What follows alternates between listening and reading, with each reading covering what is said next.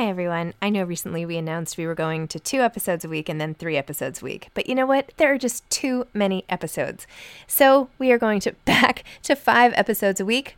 Still a reduction from 7, but there were just too many interviews scheduled, and I didn't want to make all the authors wait for too long. So I hope you can keep up with me. Listen to 1 a week as you're on your way to work or on your way home or putting your kids to bed or whatever it is you're doing. Moms Don't Have Time to Read Books, now 5 times a week. Hey, I'm Ryan Reynolds. At Mint Mobile, we like to do the opposite of what Big Wireless does. They charge you a lot. We charge you a little. So naturally, when they announced they'd be raising their prices due to inflation, we decided to deflate our prices due to not hating you. That's right. We're cutting the price of Mint Unlimited from $30 a month to just $15 a month. Give it a try at mintmobile.com/switch. $45 up front for 3 months plus taxes and fees. Promo rate for new customers for limited time. Unlimited more than 40 gigabytes per month. Slows full terms at mintmobile.com. I'm Sandra, and I'm just the professional your small business was looking for. But you didn't hire me because you didn't use LinkedIn Jobs. LinkedIn has professionals you can't find anywhere else, including those who aren't actively looking for a new job, but might be open to the perfect role, like me. In a given month, over 70% of LinkedIn users don't visit other leading job sites. So if you're not looking on LinkedIn, you'll miss out on great candidates like Sandra. Start hiring professionals like a professional. Post your free job on linkedin.com/people today. Many of us have those stubborn pounds that seem impossible to lose, no matter how good we eat or how hard we work out. My solution is PlushCare. PlushCare is a leading telehealth provider with doctors who are there for you day and night to partner with you in your weight loss journey. They can prescribe FDA-approved weight loss medications like Wegovy and Zepbound for those who qualify. Plus, they accept most insurance plans. To get started, visit plushcare.com/weightloss. That's plushcare.com/weightloss. Hi, this is Zibby Owens, and you're listening to the award-winning podcast, Moms Don't Have Time to Read Books. And speaking of books, I have 2 of my own books coming out this spring and summer.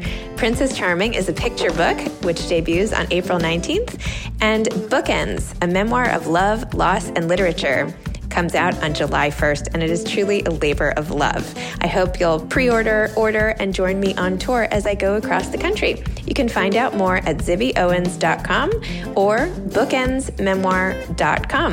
And you can follow me on Instagram at zibbyowens because I always post about everything. Enjoy the show.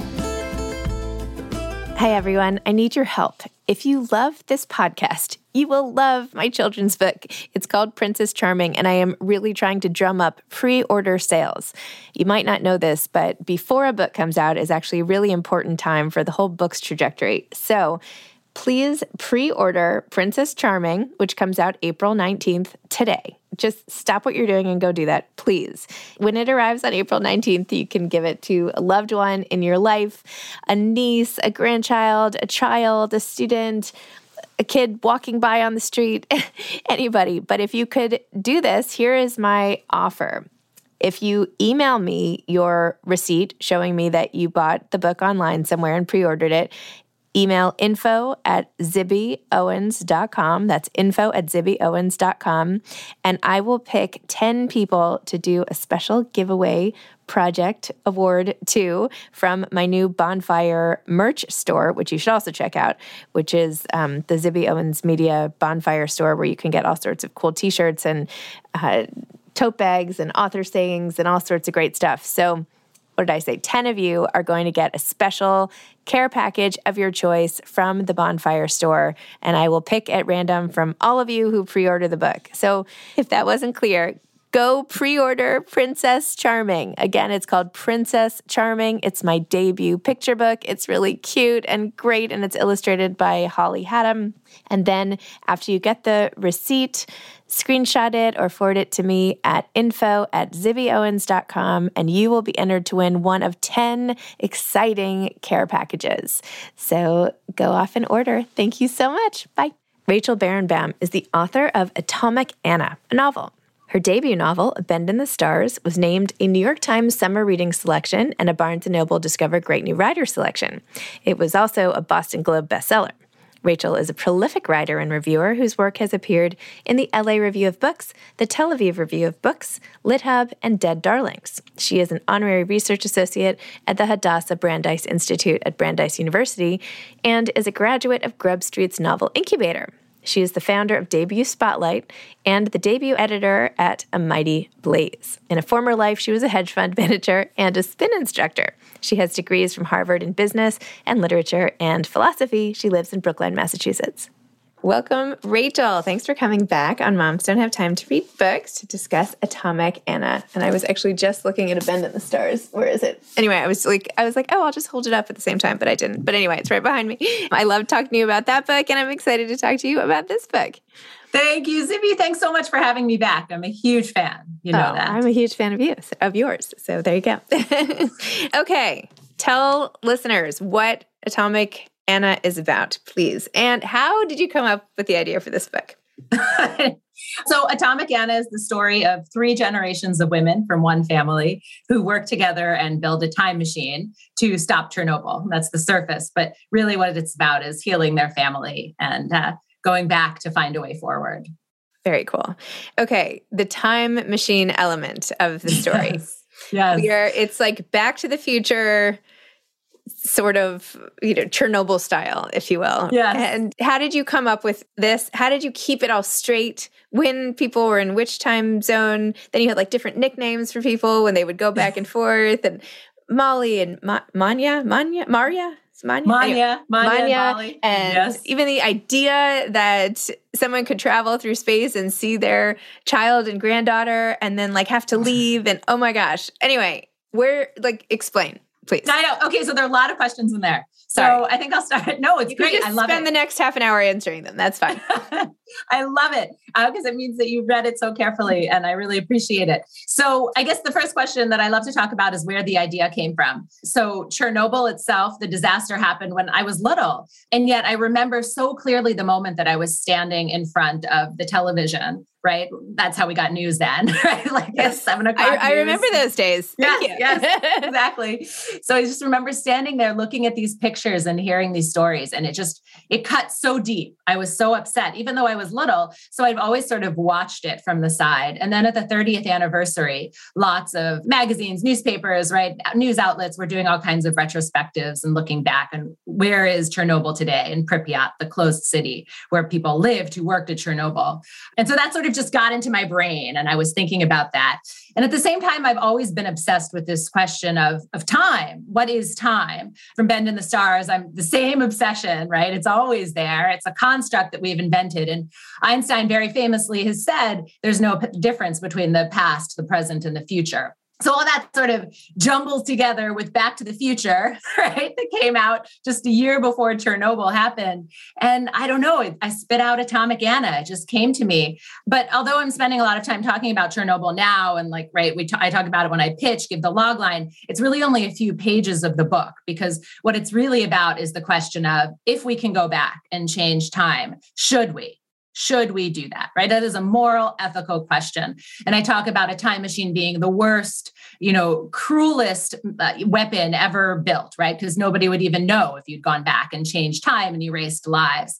So it's really about this question of should we, and then regret, because you only think about changing the past because of regret. And you do that because you want to heal something in the future. So that's really what it's about and what I really spent my time thinking about and working through and writing. So there is this really fun, time travel in Chernobyl. Well, Chernobyl's not fun, but time travel element. But really, the book is much heavier, and the sections are much more about how do you heal mother-daughter relationship?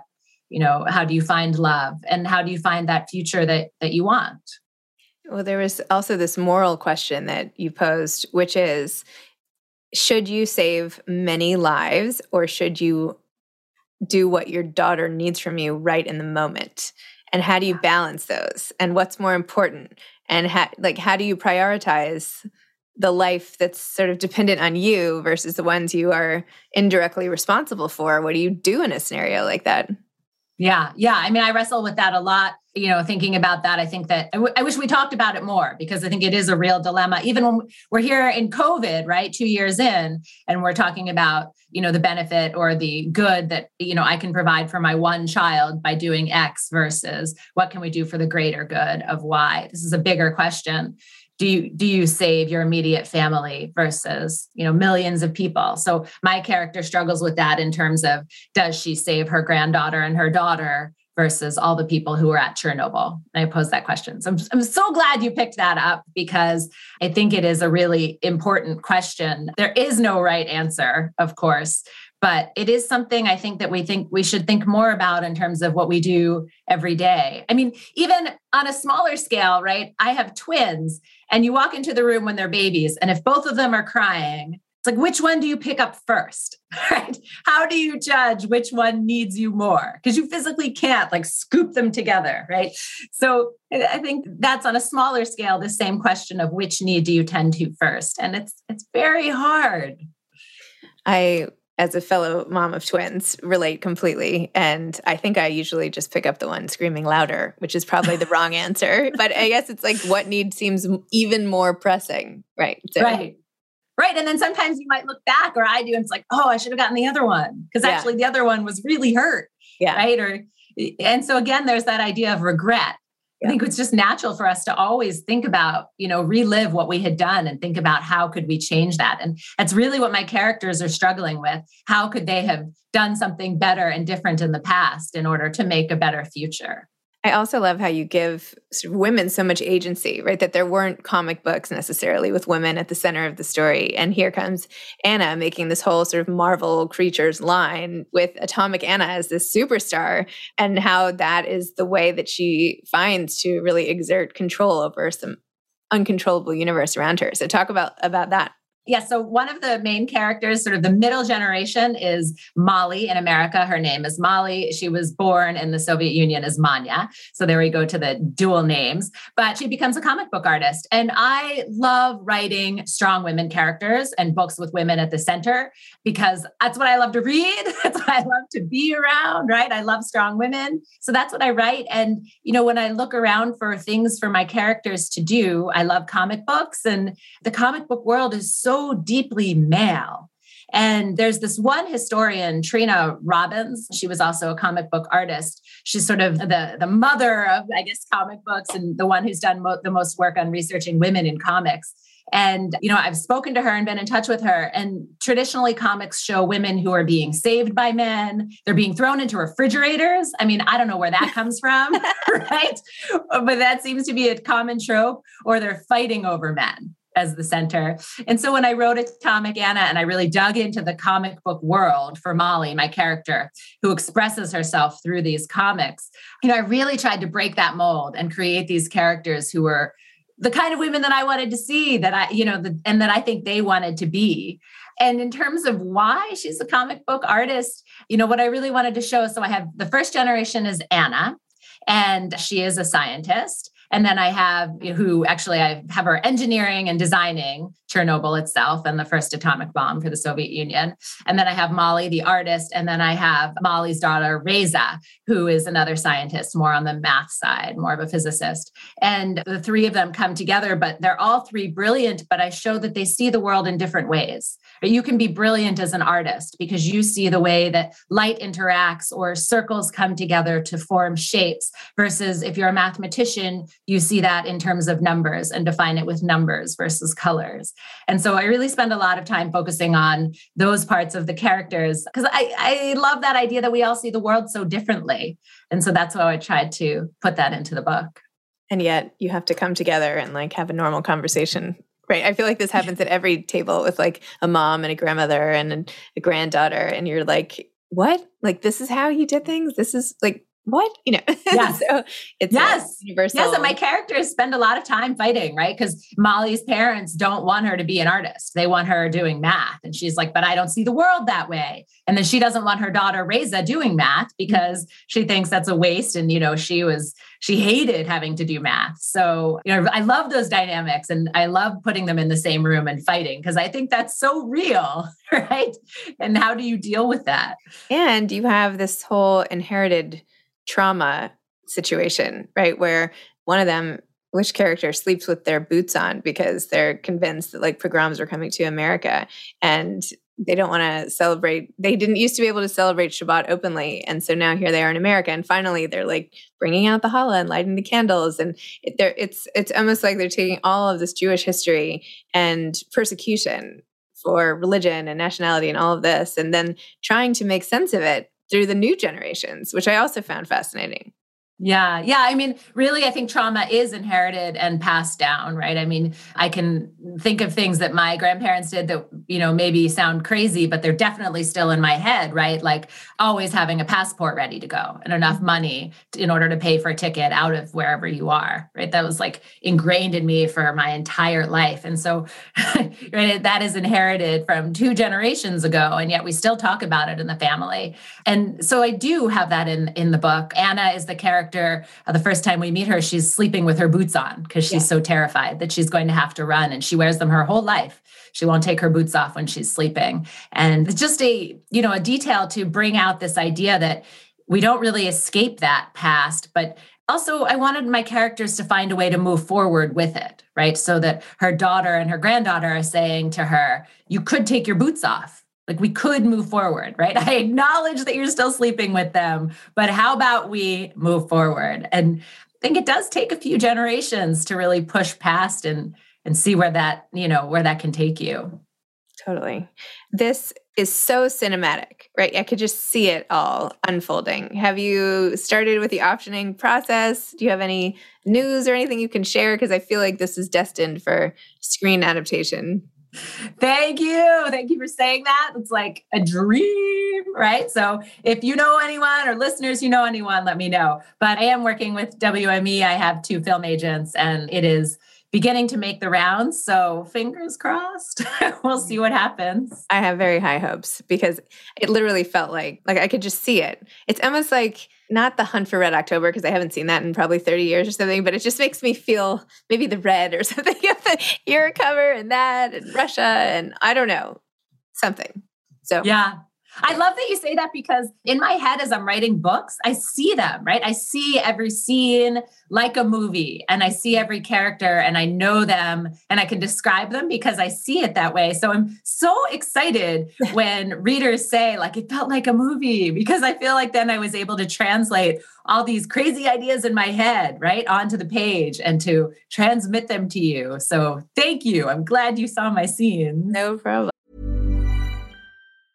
A lot can happen in 3 years, like a chatbot may be your new best friend. But what won't change? Needing health insurance. United Healthcare Tri-Term Medical Plans, underwritten by Golden Rule Insurance Company, offer flexible, budget-friendly coverage that lasts nearly 3 years in some states. Learn more at uh1.com. Hiring for your small business? If you're not looking for professionals on LinkedIn, you're looking in the wrong place. That's like looking for your car keys in a fish tank.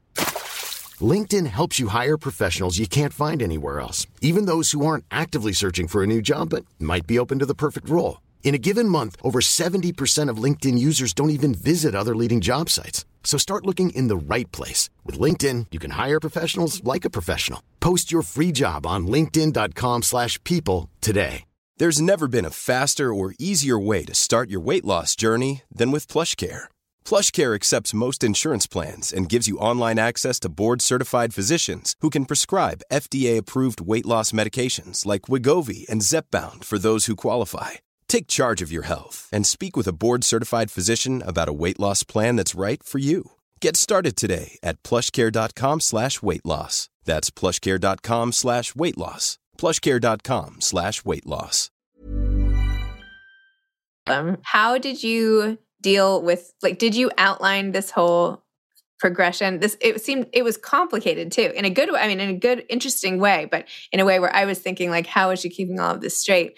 This is a lot of interactions and twists and turns and all of that. So how do you set out to do it? And how much did you know about the plot when you started it? Yeah, so this is a tough question to answer because the book started in one way, right? And I had it sort of outlined, but then it took on so many different iterations. So actually one of the very last scenes that I write where Anna goes back in time to the moment when her mom is arrested, she'd been protesting during the Russian Revolution, was one of the very first scenes that I ever wrote. And I thought that was where the book was going to start, actually. So I guess it's not a spoiler to say it is now one of the very last parts of the book, but it has just changed around so much. And when you're doing time travel, you can do that, right? You can shoot people around.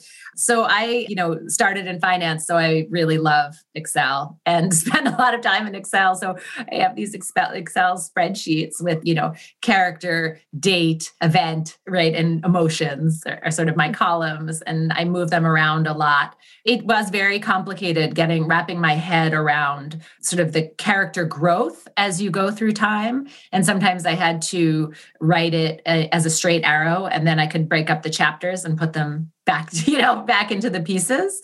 So that was tough. I had a brilliant editor, Seema Mahanian at Grand Central, who was very good at helping me, keep track of where we were. And I think actually the hardest part was each of the chapter headings starts with, it will give you the time, like 11 months until Molly dies on Mount Aragats. So from the very first page that this is the event the whole book is leading up to. And I actually struggled a lot with how to communicate that. Like at first, my chapters were, 11 months, 3 days, 56 hours, 23 hours and 16 seconds, right? I was like trying to calculate down to the second, the time until Molly died. And it was just getting too complicated. So really, we just sort of shaved that down and made it easier and easier and just said, 11 months, that's good enough until Molly dies. Wow. Okay. If you could go back in time, where would you land?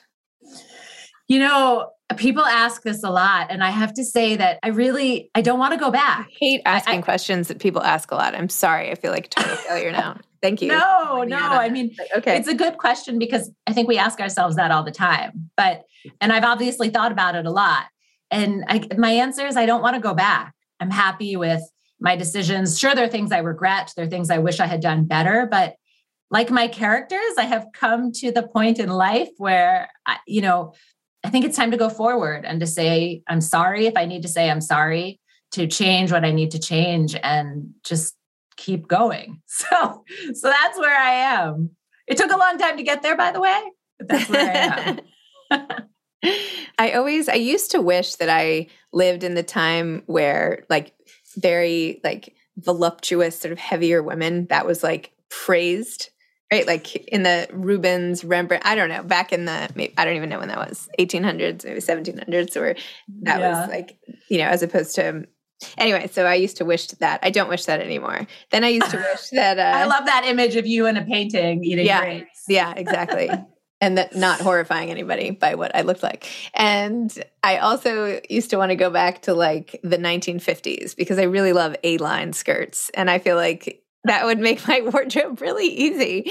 I love all those outfits, right? Just button down, shirt dresses and, maybe a little apron around my waist or something, just swishing around the kitchen. I feel like I would have done well back then without so much stimulation. I could just read and, do whatever and write and, pretend I'm like Irma Bomback or somebody. I hear you. I know. But then the problem is in my head, I'll start to think, I'll be like, yes, but that's only a flash second. The reality is, right, I wouldn't be able to work or I wouldn't be able to, right, do anything. Or I don't know. Then I get caught up in my head and I'm always like, okay, I'm okay here. I know where I am. I'm happy here. Yes. I'm happy to be my age right now. Yes. But it's hard. It is hard, right? Because you think you can always look at other lives, even in present day, and be like, wouldn't it be easier if I just did this, right? Or if I just did that?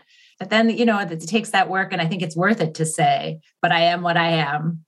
And I have to, right? Take myself for who I am and who I become and my decisions for better and for worse. True. So I just keep reminding myself that.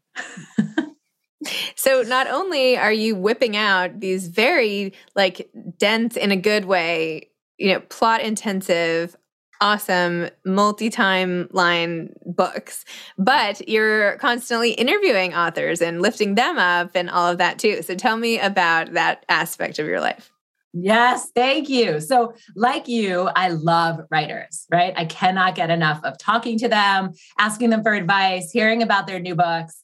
And so I interview them. I started this podcast, Debut Spotlight, particularly to focus on debut authors, because there's so much energy in a debut, right? And sometimes I feel like I talk to authors who are on their 6th or 7th book and they're a little more jaded, and I get it. And they've earned their stripes and, they know a lot, but the debut authors, it's also that struggle to get published. What did it take today is so different even from when I published my first book, which was only 2019, right? It's not that long ago. So I love it. And I just love, being a part of the whole book community and meeting all these authors and reading and reading and reading. I feel like the best way to learn how to write and to write better books is just to read everything you can from all over the world, right? Like all over. And it's amazing. It's funny when you were talking about debut versus more established authors, it's so similar to first-time moms versus moms of multiple kids, right? The first-time mom needs all this support and it takes a lot to get there and all this anxiety and you're not sure what's going to happen. And then by the time you get to like your 4th kid, you're like, oh, okay, I got it. I know what I need to do. And not that each one isn't exciting and amazing and unique, right? Just like kids, but the way you come at it is a little bit different. And of course, you keep getting better the more experience you have in any area. So yeah, you get better, but also sometimes I just find that this energy is missing, right? This pure gratefulness that the world is finally listening to my words and my crazy ideas, right? And I just love that about debuts. And although I love, love, love the ideas that some of the more established authors are putting out, right? Like I devour their books. Yes, totally. Sometimes just don't see it as much in the interview itself. So that's why I'm really focused on debuts. And I love them. And I want to see more voices out there, more diverse books, more new ideas. And so I'm hooked. See, but you get it. But you're not a debut author now, and you still have all the energy, all the feels, everything. So, there are exceptions to the rule. I think I soak it up from the debut authors that I talk to, right? Yeah. Maybe you could launch a second one, like sophomore, I don't know, something with an S, right? It's funny you say that because, now a bunch of the authors are coming out with their second books and they're all coming back to me and sending them. And I'm like, oh yeah, I loved your first book. Of course I want to interview you again. So I don't know. We'll see what happens. I struggled with what to do about that too on my podcast, because at first I was like, oh no, I'm only going to have people on once because I want to get to know them. But then everyone's like, well, here's my next book. And I'm like, well, I don't want to not help you on your next book. Right. So anyway, I decided that was a stupid rule and I got rid of it. And I started having people back on because they kept writing really great books. So I'm trying to do like a, 75% new, 15% or 25% old repeat authors and generally. Right. But of course, none of the math really translates. But that is true. I mean, I feel like there's also a huge difference between authors who have it more as like like, this is what I do and I write a book a year authors versus like, here's my second book. And this one took me 7.5 years. And you know what I mean? Like there's a slight difference for the people who take it like just like another job. And this is what they do. And they crank. Not that the books are any less good necessarily, but just it's a different approach. Yeah. I'm in awe. And I love talking to them too, because they're like machines, right? Mm-hmm. And they have these big, brilliant ideas, but then they just, they're like, this is how I earn my living. Yep. This is how I'm going to pay my rent. And I'm going to sit down and write this book every year. And, I think some people don't realize that writers also need to pay our rent, right? Or mortgage or whatever, right? For nannies, babysitters, whatever it is. And, it is a business and we have to make money. And I think that a lot of those writers who are doing a book a year have that unspoken pressure of, I need to make the money, and they still write these brilliant books. And it's amazing. Not to say writers that are doing every 7 years don't need the money in the same way, but, I find that a lot of them, putting books out a lot, we end up talking about that, right? The life of a writer. It's funny. Somebody, my co-founder of Zibby Books, Lee Newman, we were talking to, I think it was an aspiring author, somebody would pick, I don't know, somebody.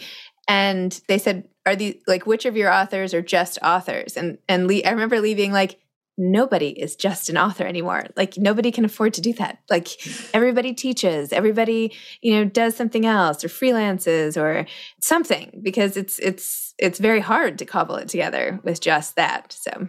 Right. It is, right? Because you've got to do a book a year. Because if you're not publishing, you're not getting paid. Yeah. So it's, That is hard to do, a book a year. I don't know that I could do that.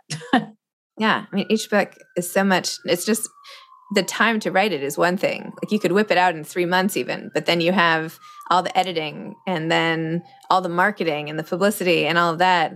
I don't know. It's a lot, but just copy edits. I feel like I spent 3 months on copy edits, right? Finding things like I send my character to the bathroom 2 times in one paragraph, right?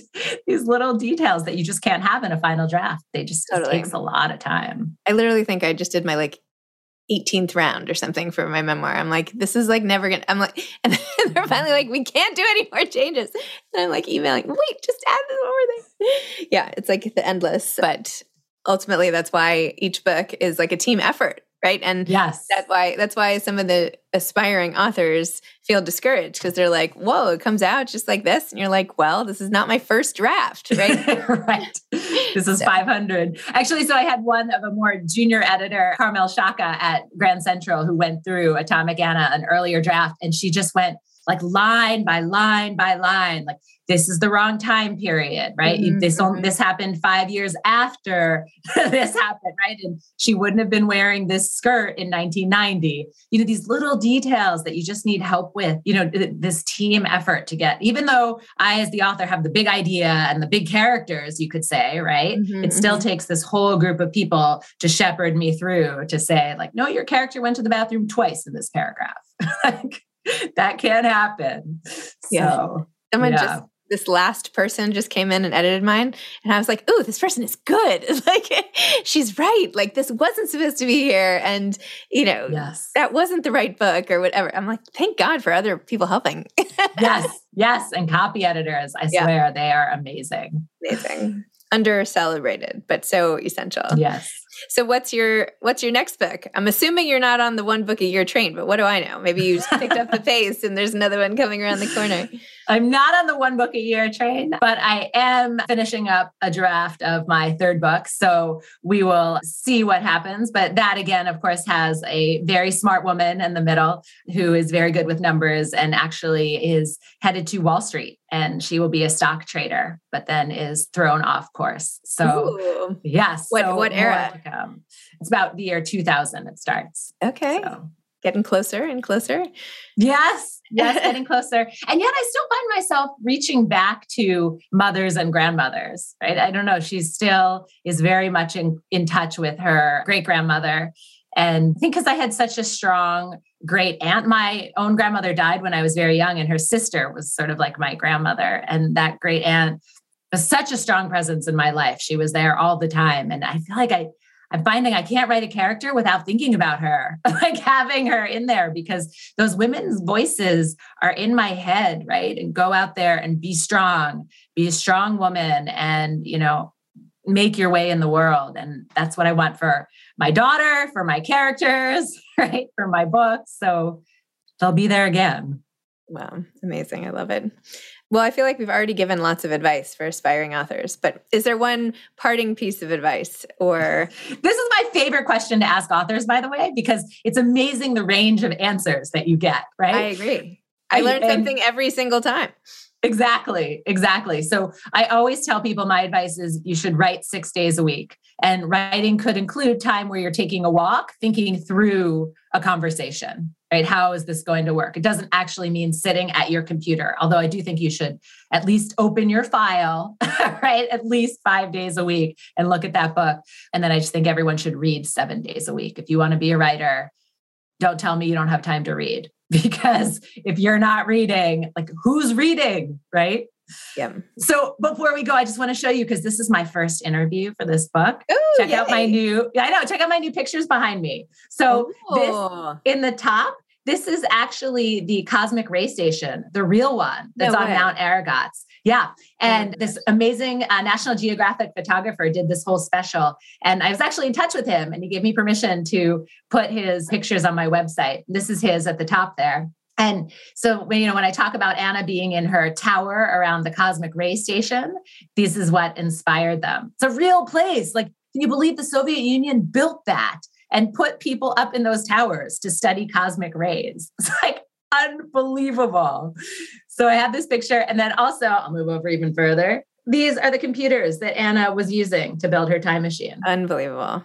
I showed this to my kids. I was like, can you imagine? That was like a really super powerful computer.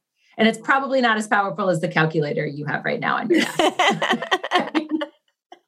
And yet this is what Anna used to build her time machine. Like this is what she had. And this is actually taken from inside the Cosmic Ray Station. This is the computing power that they had. That's so amazing.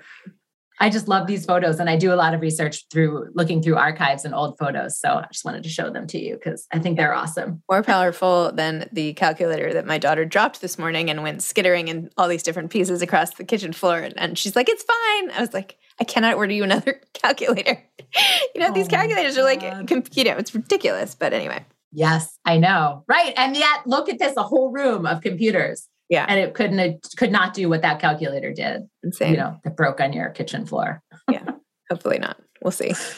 Yeah. Okay, Rachel, thank you. This was so fun. I'm so excited for you for this book. I mean, it's bold and awesome, and the cover's awesome, and it's just really exciting. So my first Kirkus star. Yay! I can't wait to see what happens with launch and everything. I'll be following closely and can't wait. So, Zibby, thank you so much for having me. I always love chatting with you, and I just love how much you support authors and books and how you built this amazing community. So thank you for letting me be a part of it. I could say the same for you. So thank you. All right. Have a great day, Rachel. Thanks. You too. Okay. Bye, Zibby. Bye. Thanks for listening to this episode of Moms Don't Have Time to Read Books. Don't forget to follow me on Instagram at Zibby Owens and at Moms Don't Have Time to Read Books. Also sign up for my newsletter at zibbyowens.com and sign up for my virtual book club and meet lots of authors on Zoom every other week. Thanks so much to Steve and Ryan at Texture Sound for the sound editing. And thank you to Morning Moon Productions for providing this fantastic intro and outro music.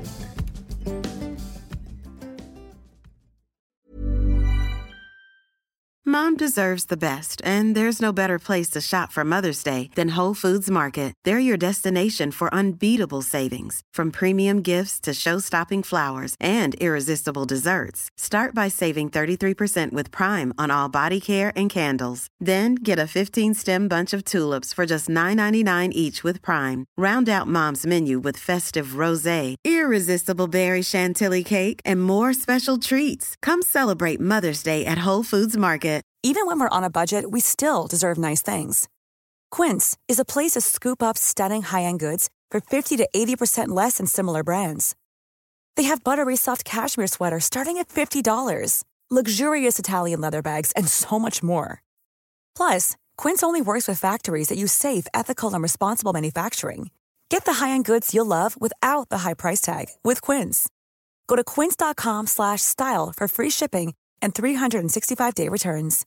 Imagine the softest sheets you've ever felt. Now imagine them getting even softer over time. That's what you'll feel with Boll & Branch's organic cotton sheets. In a recent customer survey, 96% replied that Boll & Branch sheets get softer with every wash. Start getting your best night's sleep in these sheets that get softer and softer for years to come. Try their sheets with a 30-night guarantee. Plus, get 15% off your first order at bollandbranch.com. Code BUTTERY. Exclusions apply. See site for details.